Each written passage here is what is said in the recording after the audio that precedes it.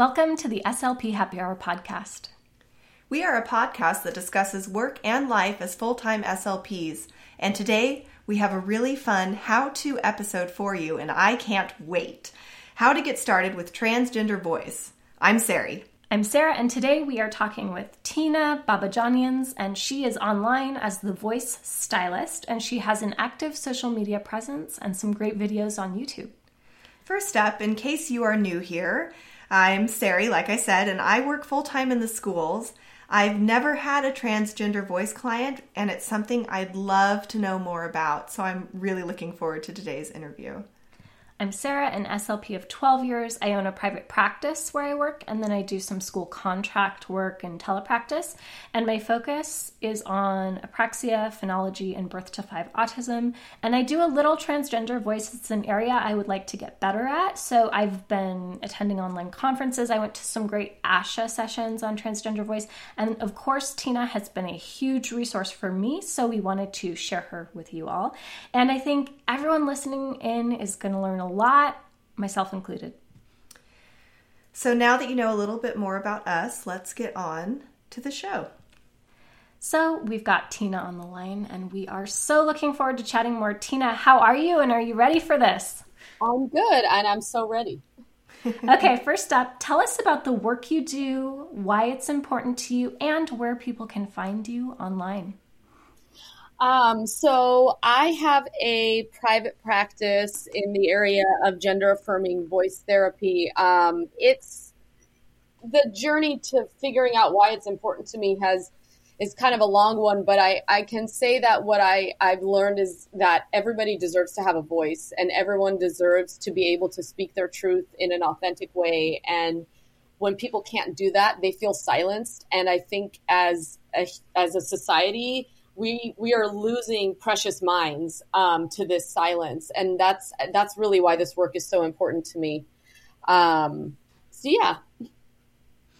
And how did you get connected with this work, and what keeps you doing this work, and why is this important to you?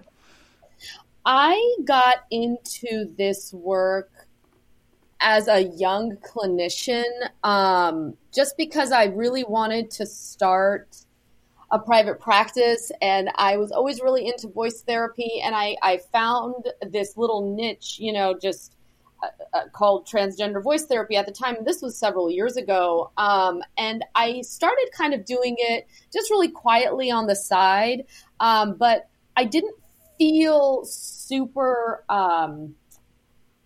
like I didn't have the skills to really help this community because there's such a huge counseling component to it. And so I kind of started to shy away from it. And then I went through a series of my own, just life experiences, not at all related to, the transgender community, but it kind of landed me in some therapy and counseling of my own. And I remember being in the midst of talking to my therapist about, I don't know, probably some boy who broke my heart. And then suddenly having this random aha moment of, oh, this is how you listen to people and affirm people and counsel people. And it sort of oddly reinvigorated me to go back to exploring this idea of being a clinician for, the transgender community. And it was 2 years ago that I left my per diem position at a local hospital and really just dove in. And my second aha moment was when I was able to actually kind of take what I had learned in my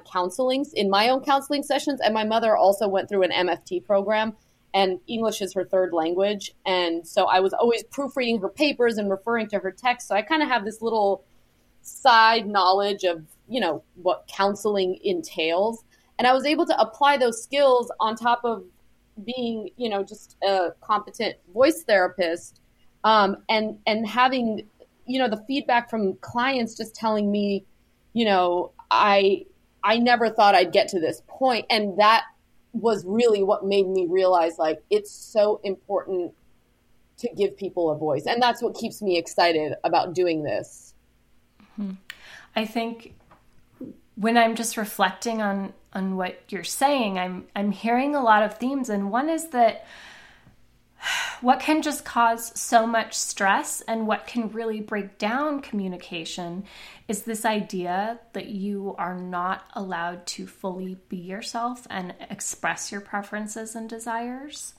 And that by working on, like you're saying, this two-pronged approach of there is a counseling aspect, there is a voice aspect, clients can move forward feeling like they can use their authentic voice and really show the rest of the world more of who they truly are and to truly use their voice to express their desires, which is why we got into this game in the first place, right? Is to help people use their voice to say what they want and feel like they are truly themselves. Yeah, I would definitely agree. This idea of you are heard and you are seen and you are known unlocks a human to then just be themselves. And in the midst of being themselves, there are so many people that I've worked with that I've learned so much about them, and they are smart and creative and compassionate, and I would hate for us as, again, a society to lose that just because someone is feeling like they can't be heard. You know, that's not fair to them or to us. It's just like all the people we serve in our field. We want to open them up so that they can give us all of themselves and that we can know them. And, you know, I think that's what our work is all about, right? Absolutely. You're giving me like chills just as you're talking. Your job just sounds like the ultimate rewarding SLP job to help people find their authentic voice. It sounds amazing. Yeah, it's pretty fun. I've definitely cried on more than one occasion. So Tina, we have some specific treatment questions for you, but first up, we have a lightning round of questions to get to know you a little better. Some of them are a little silly and some are a little more, just to get to know you, and just answer with the first thing that pops into your head. Are you up for that? I'm up for it. Okay. First one is, what was the first concert you ever attended? The first concert I ever attended was Fall Out Boy. What phone app is your first go-to in the waiting room? Instagram. Me too. Guilty. Me three. How many different settings have you worked in as an SLP? I've worked in the schools, hospital, SNF, private practice, home health. Wow. You hit almost all of them. If you weren't an SLP, what would your dream job be? Probably a Pilates instructor. Yes. I have my secret one is a yoga instructor. That's great. You guys could start a exercise gym together. A joint studio. Mm-hmm. What show on Netflix have you binge watched embarrassingly fast? Breaking Bad. Yes. That is a rough show to get through, girl. It's rough. It's good, but it's rough. Okay, so what is your favorite thing and least favorite thing about where you live? And for our listeners, she lives in California, and I forgot the city. I'm in Newport Beach. So the best thing is that I'm beachfront. So that's amazing in the mornings. The worst is the 4th of July when we have to plan in advance to park our cars and not leave the peninsula because there are so many people here that you're kind of locked in. Mm-hmm. And last but not least, are you working on any projects right now that you'd like to share with our listeners? I am very passionately working on bringing transgender and non-binary voice therapy into the schools because I believe the youth is going to need our support very, very soon in that Absolutely. setting. And so as we transition back into therapy and what therapy looks like, we wanted to start with asking you about vocal exercises. I know that like Stumple's warm-ups are really popular. So will you walk us through some vocal warm-ups you might do in a session and explain them to us? And then maybe we can do them as a practice client and model them. But I will say we both have colds, so we're probably going to have some voice breaks. So bear with us. Okay, so I do use the vocal function exercises as a warm-up. I have, over the last 2 years, started kind of modifying it to make a little bit more sense for the client. So I don't do them in the very traditional sense. So if you want, I can definitely just quickly run you through what I do with my clients. Yeah, let's give it a go. So the first thing I do is I have an app that I use that it's called Pitch. And it used to be that it didn't cost any money, but now they have a subscription offer that they make people sign up for, and then they charge. So I have to find a new app for my clients, but I guess I'm grandfathered in. So basically, and is it okay if I actually play the note? Mm-hmm. Okay, so what I do is I start on F4. I find that that's been a pretty accessible range, but just any note in the fourth octave range, I start the client with the note that they're able to find. So for instance, let's see if you guys can hit F4. So here's the note. Can you hear that? Yeah. Okay. So you want us to sing it? Well, we find that note, and once we feel like we're in the range of the note and the app gives visual feedback, and then we take a couple deep breaths, and then we just find the note and and you hold it for as long as you can, as softly as you can, and keeping that note really steady. So if you want to go ahead and try it, go ahead and take a deep breath. Find that note.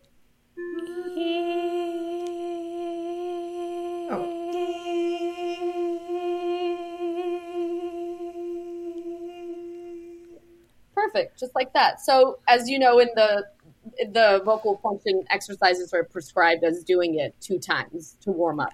Okay. So then it goes into the pitch glides, and this is where I really start to deviate a little bit.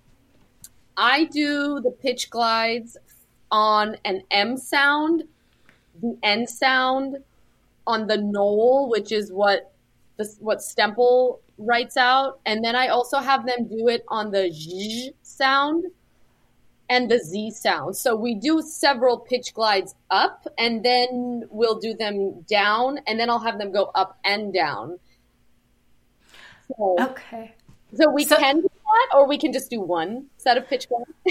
Yeah, let's just do one for our podcast listeners. Those are the ones that are typically prescribed, which is the knoll without the L. So it's the no.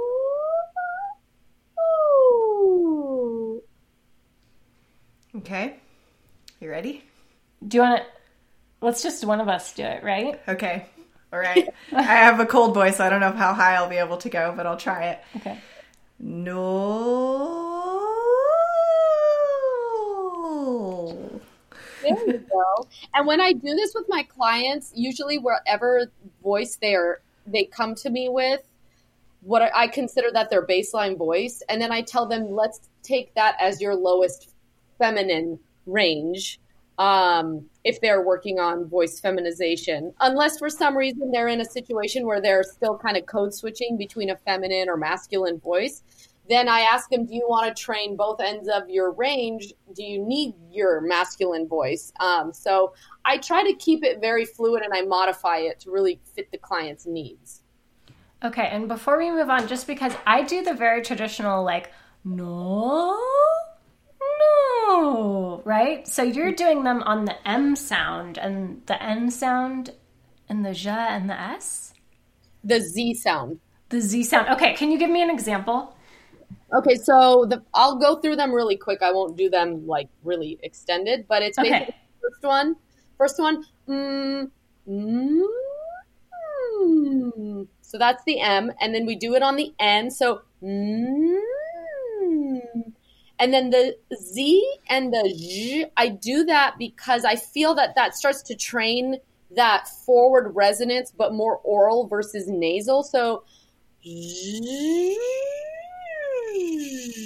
it's a little more restricted, but a lot of this is just playfulness too in these exercises to see what is going to give the client that access point to their most vibrant, forward-focused feminine voice. Does that make sense? Yes. And how often would you do these exercises with a client in a session, and when in the session, and then at home should they be doing them, and how often? So I start every session with this. We spend maybe 5 to 10 minutes on it. And then when we're done doing them as a warm-up, I'll be taking notes the whole time of like, what note were they really successful on? And sometimes we use that note to like start speaking off of. I talk about with my clients, let's try and train the extreme, because once we get into conversational speech, the voice ebbs and flows, right? Depending on your circumstance, situation, who you're talking to, you're going to be high, you're going to be low, your inflection's going to change. So I do them every session. And then as we get towards the end of our sessions, I actually have the client lead us in the warm up. And then for them, I tell them, do it once in the morning when you wake up and once in the evening before you go to bed, as a warm up to your day and a cool down to your day. Mm-hmm. Just really gentle. And, you know, I also just ask them to take notes and let me know, like, what notes are you struggling on, or where are you finding a lot of success? It's a great way to track progress because it's concrete enough. Mm-hmm. And how are you measuring it?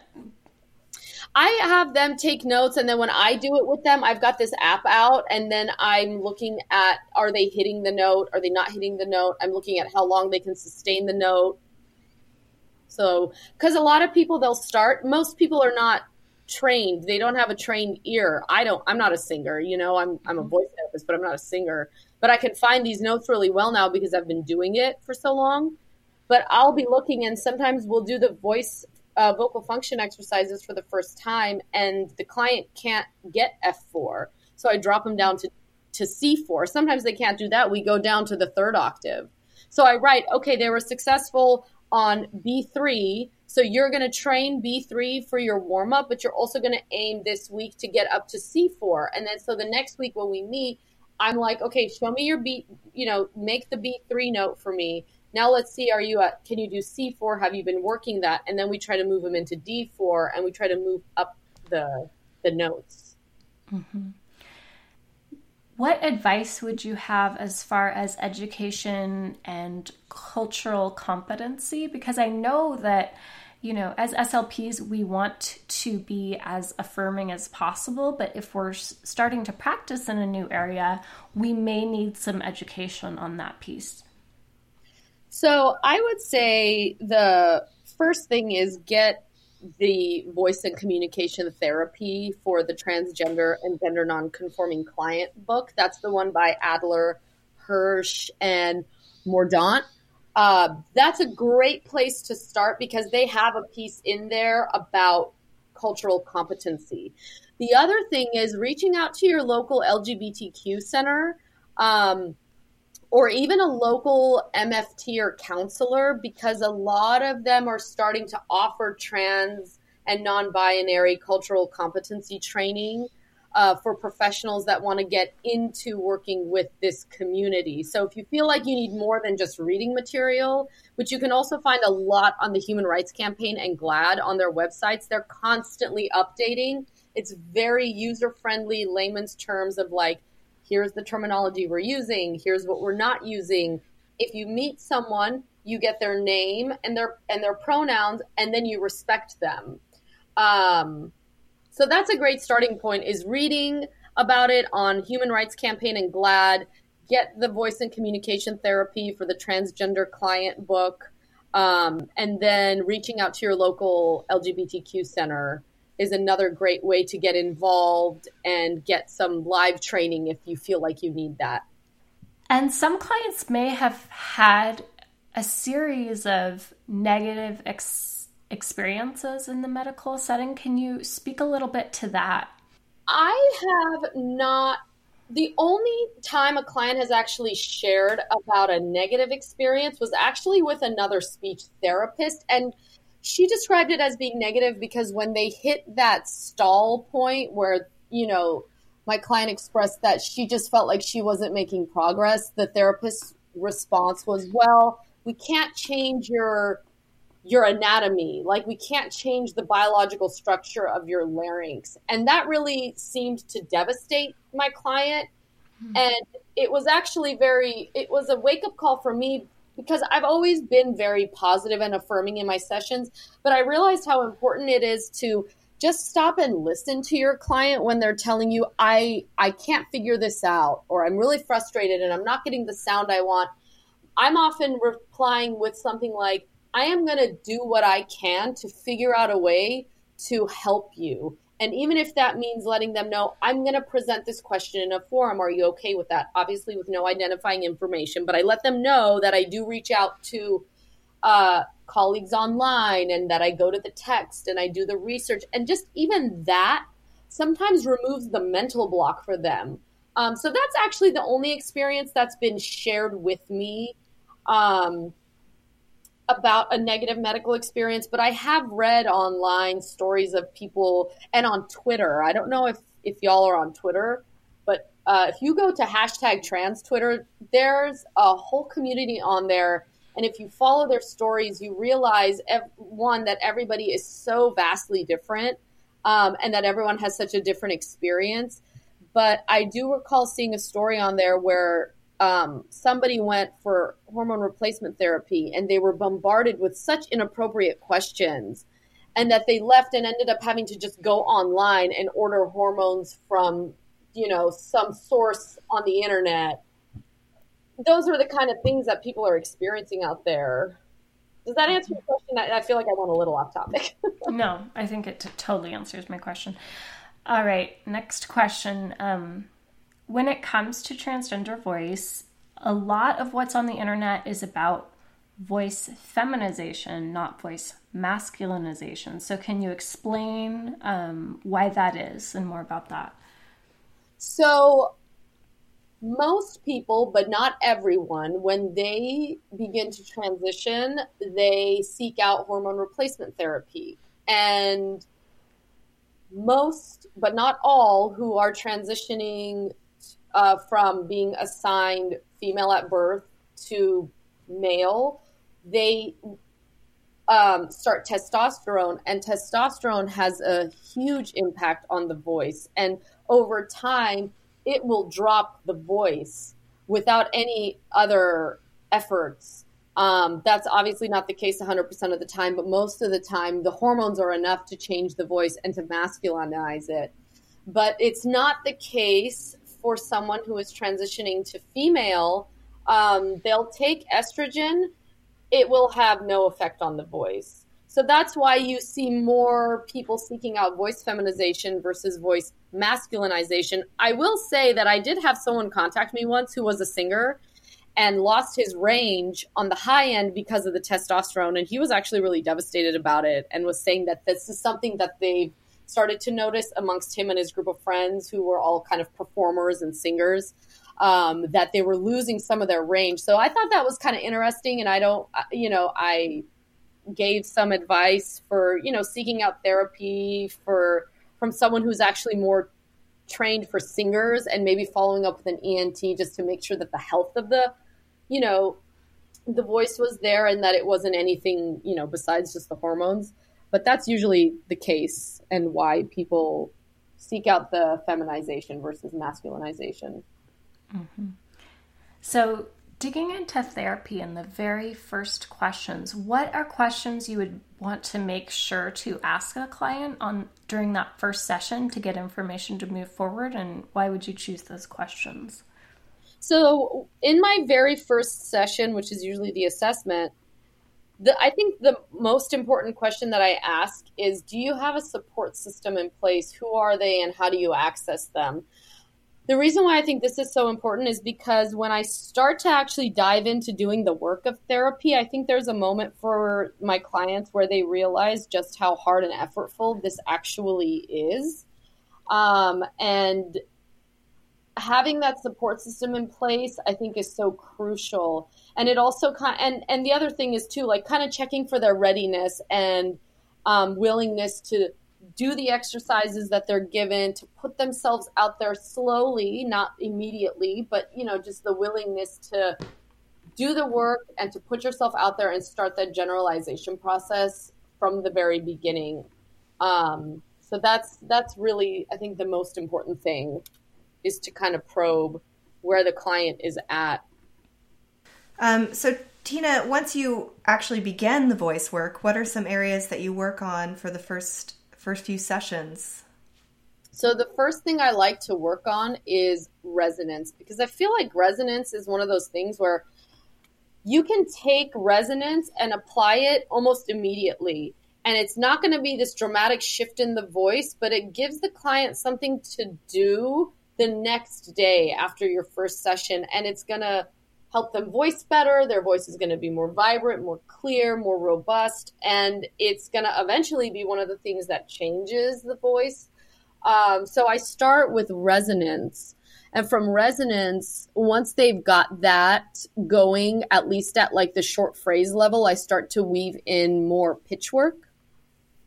And then from pitch, I start to do intonation and, feminine articulation patterns, some body language. I also like to incorporate a lot of breath work from the very, very beginning as well, just to teach them how to voice properly. And how long do you usually see clients for? And do they ever need to come back for like refresher sessions with you? When I consult with a client, I tell them that I like to see them for at least 10 to 12 sessions, because around session 6 is where things sort of start to click and you start to really hear the change. And then there's that, generalization and kind of solidifying, like, okay, this is your new baseline. And then once they're at that point, I tell them like, okay, I'm not going to see you for a month. And then we come back for a complimentary 1-month follow-up to make sure that they're still making progress on their own. And then I ask them like, how can I support you? Like, do you want to see me once a month? Do you want to check in once every 3 months? You just want to let me know if you need me. I found that that's been pretty good. And I think it also builds a sense of confidence and independence in the client that they're actually the ones making the change. I don't like to tether clients to me, because really once they've got the skills and they hear the change, it changes their self-confidence and they know what to do now. And once in a while they'll send me a voice sample, or they'll send me an email and a question, and I respond and try to get them going in the right direction. And then if we need to, we meet up, If there's an SLP who's listening who wants to build up their knowledge in this area, what are some resources? Where would you send them to look for more information? Again, I love the Voice and Communication Therapy for the Transgender Client by Adler and Hirsch. That's a great place to start. I know there's a lot of webinars, and I have one coming out too with Northern Speech Services that kind of go over the general way to approach voice therapy for for gender affirming voice therapy. There's just more and more CEU courses coming out. I have a clinician's guide on my website, and it's about 200 pages of content. And I wrote it out to be very like, hold your hand through the process of do this. And then all throughout this ebook, I've just constantly written, like, as the clinician, once you get to know your client, you're going to be tweaking and making changes, because a cookie cutter approach does not work for this or any therapy. Let's be really honest. But especially for this kind of therapy, you're really going off what the client is giving you and jumping in and trying it with the client, and then going in and being honest of like, I need your feedback. I need to know what you feel like is working. Is it relevant? Is it meaningful? Do you like what you're hearing? Do you not? Why? I think my clients have been my greatest teachers, honestly. And before we go, we end our interviews with a self-care challenge. And this is something easy and actionable that can help listeners be healthier, happier, find more time, or have more fun. Do you have a self-care challenge for us? Okay, so a couple of years ago, I discovered this thing called an acupressure mat. It's basically, it's a mat, and it's got hundreds of these tiny plastic, I'm calling them needles, but they're not needles. They don't pierce your skin. But basically you lay on it either with a shirt on when you first start, and as you get more brave, you can go skin on the pressure points. And it's really good for lymphatic drainage, but once you lay on it, it's kind of painful. It's uncomfortable. But when you give it a little bit of time and you get into your deep breathing, you start to feel this sense of calm and relaxation. And it's really good for circulation, relaxation, lymphatic drainage. And I do it before I go to bed, and I sleep really well. I've gotten one of these mats for like every member of my family, and they all love it. So I know as SLPs, we're always stressed. And I just think this is a better way to kind of unwind than some of the other things that we tend to do. So it's something out there that's a little bit different. I enjoy it. I found it to be beneficial. And I'm all about anything that improves my sleep. And this is one of them. I have never heard of an acupressure mat. I've never heard of it. Does it help with back pain? It does a little bit, I think, because of the circulation component. So anytime like my partner has like a cramped muscle, I'm like, go lay on the mat, and then he'll just fall asleep on it for like 40 minutes. I'm like, it's probably not good for your skin for 40 minutes. And he feels great. So. All right, you guys, check out an acupressure mat. And with that self-care challenge, we will link to the mat that Tina shared in the show notes. And this episode is coming to an end. Tina, it was wonderful to chat with you today. And just one more time, where can our listeners find you to learn more? You can go to my website, thevoicestylist.com, and on all social media handles, it's @thevoicestylist. Mm-hmm. All right. And I learned so much on this episode. I'm starting to realize that I think because I'm not confident in this area, I'm sort of like taking charge and taking the lead more than I should. And I love your just check-in questions. Like, what do you think is working for you? That's one thing I'm going to implement like right away is like, what do you think is working for you? And asking for more client input. So, and I think I just don't do it because I feel like not confident. So I feel like I should have the answers. So I'm going to switch that up. I've learned a lot. I hope that if you're listening, you've learned a lot. So do you know an SLP or an SLP student who's working on learning more about transgender voice? If so, share this episode with them so they can learn right along with us. As always, if you want to connect with us, you can visit our website, slphappyhour.com, or find us on Instagram as SLP Happy Hour. We hope you enjoyed the show and that this was a little slice of an SLP Happy Hour for you. We've enjoyed recording it. Thank you for listening. Until next time.